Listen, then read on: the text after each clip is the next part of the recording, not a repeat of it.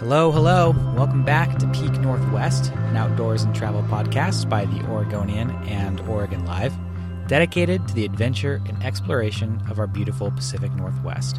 I'm Jamie Hale. And I'm Jim Ryan, and together we take you to some of the most beautiful and interesting destinations in our region, discussing where to go, what to do, and places to see. And folks, by now you know the drill. Coronavirus has us staying close to home, but our spirits are high here in the makeshift Peak Northwest studios, especially today, Jamie.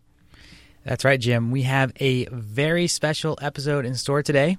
This is episode 4 of our Campfire Stories series, and, I think it might be the best one of the bunch. Yeah, we've been soliciting stories from you guys, our listeners, over the past few weeks, and today we are going to play a few of our favorites, and I think we've gotten some pretty good ones. I'd rattle them off, Jamie, but I don't want to spoil anything. Jim, no spoilers. We're going to get to today's story soon enough, but before we get started, we would like to remind you all to keep sharing your own campfire stories with us. Jim, can you please tell us how these stories may be shared? So you folks can submit your stories to us by calling, and we'll rattle this off again later, so no fear if you don't have a pen, 503-221-4345. Leave us a voicemail there, or record your story on your phone and email it to us at podcasts@oregonian.com. And if you keep them short and snappy, 3 minutes or so, if you can, we'd love to share them in a future episode. And as it just so happens, almost all of the stories we received so far have been about animal encounters, which is a popular topic around campfires. And I think some of our best stories that we've shared so far here. So that's what our episode today is all about. Your stories about animal encounters in the wild. Of course, y'all can send us anything you want. Stories of the most amazing experiences you've had out in nature, the best trips you've ever taken, how a particular outing brought you closer to a traveling partner, or whatever the case may be.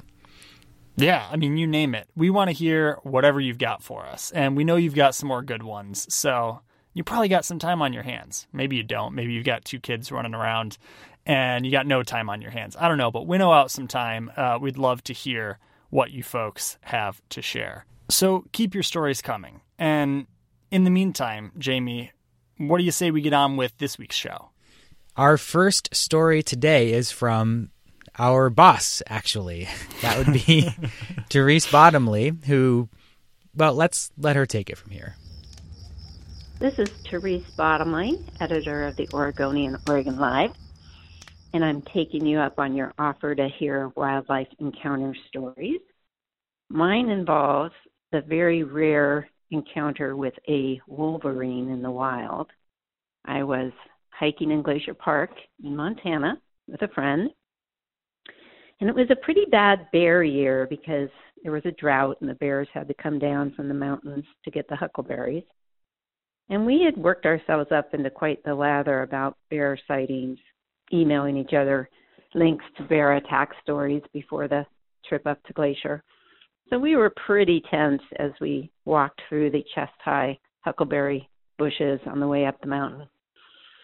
And then it got worse when we got up to the Alpine because there was this beautiful little glacial lake, and it had this giant grizzly bear paw print right on the muddy shore. So we were pretty tense. We stopped for lunch up at Sayi Pass, and as we were packing up, I turned, looked over my shoulder, and saw cresting over the top of the hill a very fuzzy brown bear-like face. We immediately grabbed all our things and did the exact wrong thing, which was started running down the trail. And then we realized we really shouldn't be running, so we stopped and looked back. And this strange creature, it looked like a cross between a bear, a small brown bear, and a skunk. It had a long, woolly tail, and it came up over the crest of the hill, and it bounded down the hillside, and then it stopped and took a hard look at us, and then it bounded off down the ravine. And we had no idea what it was. It was the strangest creature we'd ever seen. But when we got back to the ranger station, we looked it up, And sure enough, the ranger said there was a nesting pair of wolverines up at Sayi Pass that had rarely been seen. And he pointed out that they were actually more ferocious and territorial than grizzly bears, a fact we were very glad not to have known at the time. So that's it, my encounter with the wily wolverine. Oh my God, Jim, I love that story. And I can relate so hard to going to Glacier and just emailing back and forth grizzly bear encounter stories. I've done that exact same thing. Oh, really? Oh, yeah. That is too good. Have you ever, Jamie, seen a wolverine, though? I haven't, Jim. I understand, just like she said, that they can be really ferocious, but I've never seen one in the wild. Have you? I have not. So, this reminded me, though, I have to say, I don't know what your glacier stories are, but I know your Olympic National Park story that you told on a previous podcast episode. And it sounds eerily familiar in a couple ways. Yeah, where you're really afraid of seeing bears, and then you end up with the actual dangerous encounter being like a much smaller animal that you never saw coming. Yeah. Yeah, something like that. I guess that's part of the fun about going off into the wilderness, right? Is you can prepare all that you want, all that you can, and there are still unknowns that you're probably going to run into while you're out there. And yeah, part of the fun. Real good story. Exactly. That's just part of being in nature. So thank you, Therese, for sending in your story. That was a great way to kick things off. Now we're going to go from Glacier National Park all the way down to South America, and then back up to Southern Oregon. In this story from Emma Maris. This is Emma Maris from Klamath Falls. I'm a freelance environmental journalist, and I have had the really good fortune of being able to travel all over the world to write stories about nature and wildlife. And National Geographic sent me once to the Peruvian Amazon for 3 weeks. I was in a really remote part of the jungle on this canoe going up the Madre de Dios River in Manu National Park, one of the most biodiverse places in the world. And I was desperate to see a jaguar. And I looked every day for 3 weeks, and I never saw a jaguar.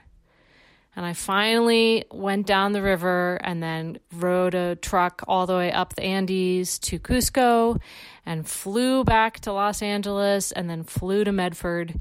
And then I was driving my car from the Medford airport back over the Cascades to Klamath Falls, and a bobcat ran right across the road right in front of me in my car. And I was like, why did I even bother going to the Peruvian Amazon for 3 weeks? When Southern Oregon has wildcats too. Oh man, that one is just too good. Short, sweet, and I think pretty darn funny. Yeah, Jim, as a big fan of jaguars myself, I really felt her disappointment after not seeing one. But this is just another example of how nature can surprise us. I feel like nature sometimes can be like a trickster, especially if we try too hard to control our experience. She's just going to give us something else. Agreed, Jamie. So first we had a wolverine. Next we get a bobcat. And now finally it's time for a bear story. But before we play that story, Jamie, let's take a quick break.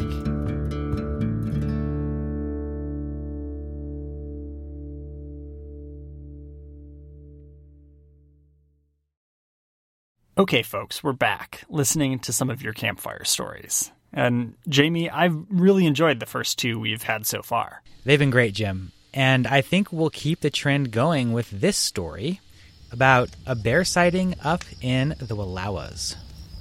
Hello, my name is Michael Houston from Seattle, Washington. And the story I'm going to share is the first backpacking trip that my wife and I took with another couple about 10 years ago when we were living in Portland. We were headed to the Wallowas in northeastern Oregon.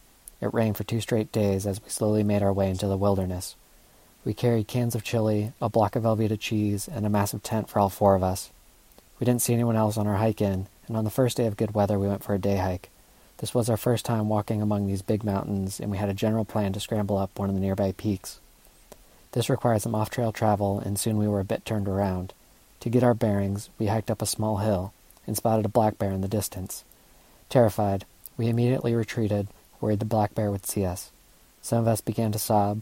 Someone else suggested retreating down a ravine. I was the only one that kept their cool. Unfortunately, The bear was between us and the trail. We started to make some noise and act big, but we noticed the bear was running back and forth on the hillside. Then we saw another group of hikers rather close to the bear, and they were calling to the bear. It turns out the bear was actually their large dog. So we walked back, our heads down in shame, hoping they didn't overhear our sobs and cries as we gathered the courage to walk back towards the trail and the bear, which was actually just their dumb dog. That's my story. Jim, the story is so good. It had me dying. I love that he did such a good job of playing it up, keeping that surprise and complete with those sobs and the group getting really spooked, only to just drop that punchline at the end. Oh, man. I was laughing loud, too, Jamie. Kudos, Michael. That is an awesome campfire story, and I'm sure he gets such a good reaction every time he plays that. So, whew, man, that is good. So, thankfully, Jamie, no major run-in there. To keep things moving on to story number 4, this is another favorite of mine. This is about, well, let's just play the story itself. My name is Carolyn. I live in Portland, Oregon.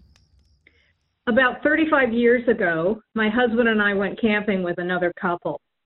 After a great day of sailing a Hobie Cat on the lake and a fabulous dinner at our campsite, we were relaxing and getting stoned around the fire. Like everyone, I was resting my feet on the rim of the fire ring. After a while, I decided a trip to the bathroom was in order. Someone handed me a headlamp mounted on a pair of lensless glasses. This was way before the elastic band headlamps were available. When I got up, to the amusement of everyone else, the weirdness of the light on my head, combined with feet that did not seem to work correctly, made it almost impossible for me to walk. When I was about 20 feet from the bathrooms, a big black bear ambled past. Horrified, I limped back to the campsite and told everyone what I had seen. Because I appeared to be in such a ridiculously altered state, no one believed me. As it turns out, the fire had melted the rubber bottoms of my sandals and curled them away from the soles, which was why it was so hard for me to walk. But I did see a bear. I swear I did. All right, Jamie. So we finally have our bear story. Another really good one. So I believe her. Do you, Jamie? I absolutely believe her. Like, look, black bears are not necessarily timid when it comes to prowling around campgrounds at night. And, you know, it was a good lesson being careful around fire rings, too. Like, I've seen people melt shoes, jackets, anything that gets close to those flames. Man, you don't want to do that. That's just like the sign of a night that got away from you, or maybe a little carelessness around the fire. I think if I remember correctly, I melted like the corner of the bottom of a pretty new pair of shoes, or one of the shoes, maybe a year and a half ago. I don't know. Still something you can use, but come on, Jim, don't put your new shoes up against the fire ring like that, man. You don't want to burn your shoes, so melt your shoes, whatever it may be. But Jamie, that was a collection of 4, I thought, really excellent stories. I had a lot of fun with that. Yeah, I want to thank Carolyn, too, for sharing her story, and I can't get that image out of my mind of her there with the lensless glasses with the headlamp mounted on, the curled under shoes, just scared witless from a bear's hiding. It sounds both terrifying, but also like immediately you probably have to recognize this is going to be a story I'm going to tell. Exactly. And the fact that her people didn't believe her right away maybe makes the story even more fun, because it inserts kind of the question of, was it real? Was it not? And totally. I'm glad we both come down on the same side of this. I think she definitely saw a bear. So, Carolyn, you get redemption here on Peak Northwest. On the Peak Northwest podcast. That's what we can offer you. Tell your friends. Leave us a review in iTunes while you're at it, or whatever it's called, Apple Podcasts. So, Jamie, before we wrap things up for the day, I have a little update on a campfire story of mine that I shared a couple weeks back. You ready for this? So, my mom said there's a little bit more to my story about Morty the marshmallow stealer. You know, the raccoon that nabbed my family's marshmallows during a camping trip when I was a kid. Our guy Morty, the marshmallow stealer. I love Morty.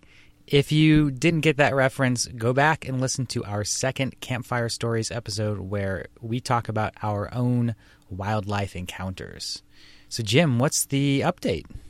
Okay, so my mom shared with me some details that I didn't include in that podcast episode. And she says I missed two things. So the first is, and I'm reading off a text message that she sent me. She said, "We checked the next morning and Morty ate all of the marshmallows and left an empty bag behind." So it just goes to show that Morty pounded those marshmallows and ate, almost a whole bag or maybe a whole bag. I don't know, a lot of marshmallows. That's a lot of marshmallow for a pretty little creature. So that's addition number one. And addition number two, which is more shocking, is that we bought a fresh bag of marshmallows the next day after our initial encounter. And Morty came rustling out of the woods a second time seeking the marshmallows. But Morty's got a problem. Morty's into this. So my mom says we outsmarted him the second time around and grabbed our s'more supplies, headed to the camper before he left without any marshmallows this time around. As my mom said it, quote, "Before he left us empty-handed or pawed again." Oh my God, end quote, I love it. Which I just had to get a laugh out of. So anyway, I had to share those updates. I got a kick out of it. And again, if you folks haven't listened to that episode, go back through the archives and give it a listen. It's a fun one. I love this image of you and your family like hiding out in your camper, looking through the windows and being like, "Ha, Morty, see, we got you this time." And see, this is the part of the story I don't remember or very, very vaguely remember.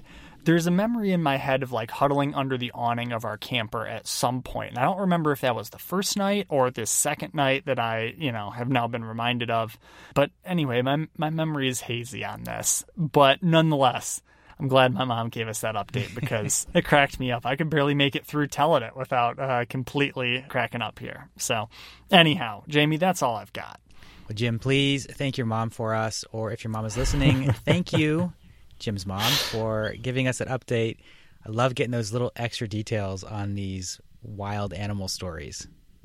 Yeah, for sure. So for all you folks who are listening along, again, please send in your stories, whether they're about animals, though we've kind of already covered that, adventure, exploration, any special moments you've had outside. This is just such a fun way to connect as we spend this beautiful spring pretty close to home. So again, get your pen handy here. You can submit your stories by calling us at 503-221-4345 and leaving a voicemail, or recording a story on your phone and emailing it to us at podcasts@oregonian.com. And keep your stories to about 3 minutes if you can. Jim, I am really looking forward to hearing more from all of our listeners and sharing some more of those stories on future episodes, because you know what? I know that we're not the only ones here, and that the people who shared their stories today are not the only ones with great Northwest outdoor stories, or outdoor stories from around the world, as Emma Maris showed us today.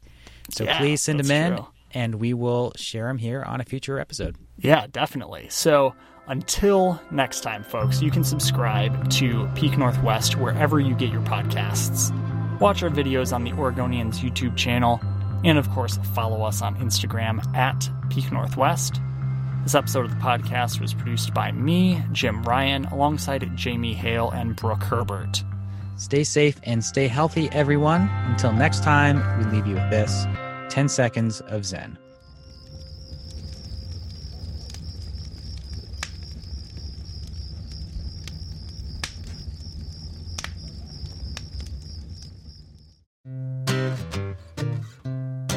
Here at the Oregonian, we cover issues, crime, local government.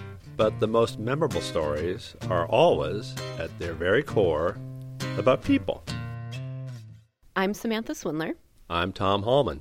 And in our new podcast, Oregon Lives, we'll introduce you to the Oregonians with stories to tell. You'll meet a 97-year-old and his scooter gang. It's a Laurel Park Scooter Club.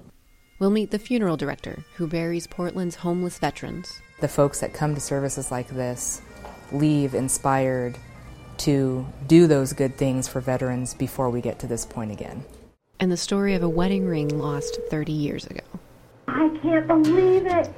This is so weird. Oh my goodness. You need to listen to this podcast. They will make you think, but more importantly, they will make you feel. And we need to feel more these days. If you want to hear these stories and more, subscribe to Oregon Lives wherever you get your podcasts.